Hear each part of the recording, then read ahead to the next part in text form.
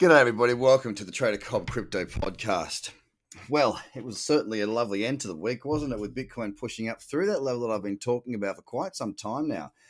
Yep, I'm talking about that 11.2 level. I have been talking about it for a very, very long time, and it finally happened. And what it ended up giving us was a week that closed up 6.5%.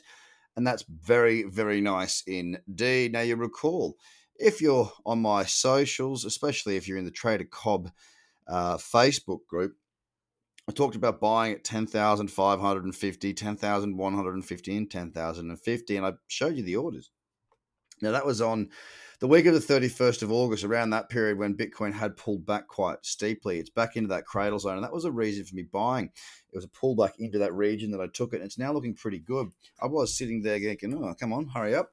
But nothing had changed, and we continue now to drive higher. That daily trend is now upwards. It's in an uptrend. We saw Square come into the space and drop $50 million to buy Bitcoin.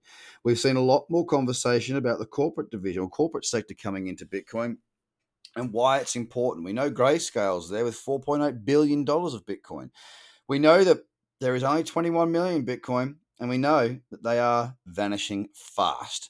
So could this provide us with an opportunity for big bull run? Obviously it could. There's also talk that Mt. Gox is going to be releasing 170,000 Bitcoin in the blah, blah, blah, blah, blah, blah, blah. Who knows? Mt. Gox is always talking. Whether anything ever happens is another story.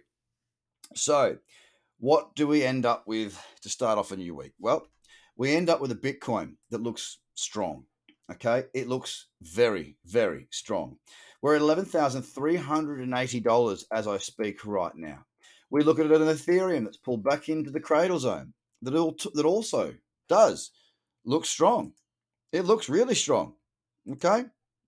We closed the week up last week 6.1%. First time in a long time that Bitcoin has actually performed better in a move for the week. Anyway, I should caveat it at that. We're at $373.83. It pulled back into that cradle. It looks very strong where it is, and hopefully we can see a continuation of that trend moving higher. We move to XRP now. XRP. Well, I talked of XRP last week, saying how it was one of the more bullish looking charts, and it looked while everything else ran higher and harder, it didn't. It stayed pretty quiet. It does, it is in a daily uptrend. There's nothing bad about it. I just would like to see a little bit more from our XRP. It was up 3% last week.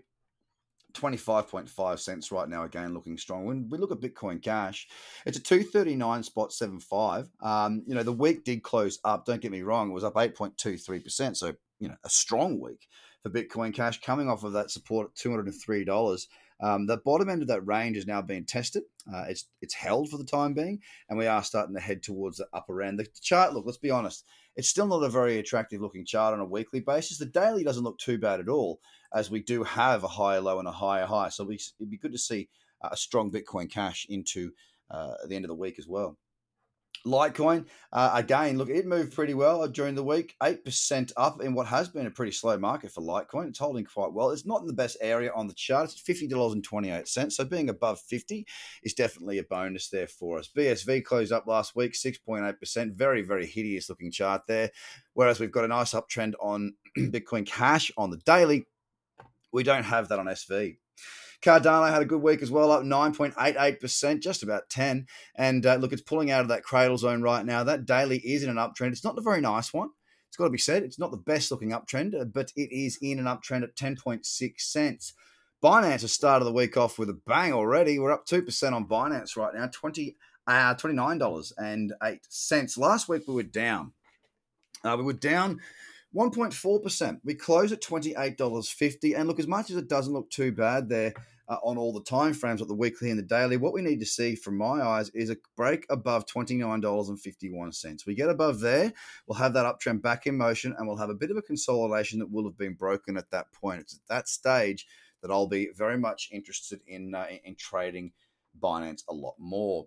Last week, EOS, well, it certainly had a big spike higher, but only closed up 5.6%. Of course, EOS has been lackluster all year, and it remains the same. I'm not interested in EOS at all at $2.65.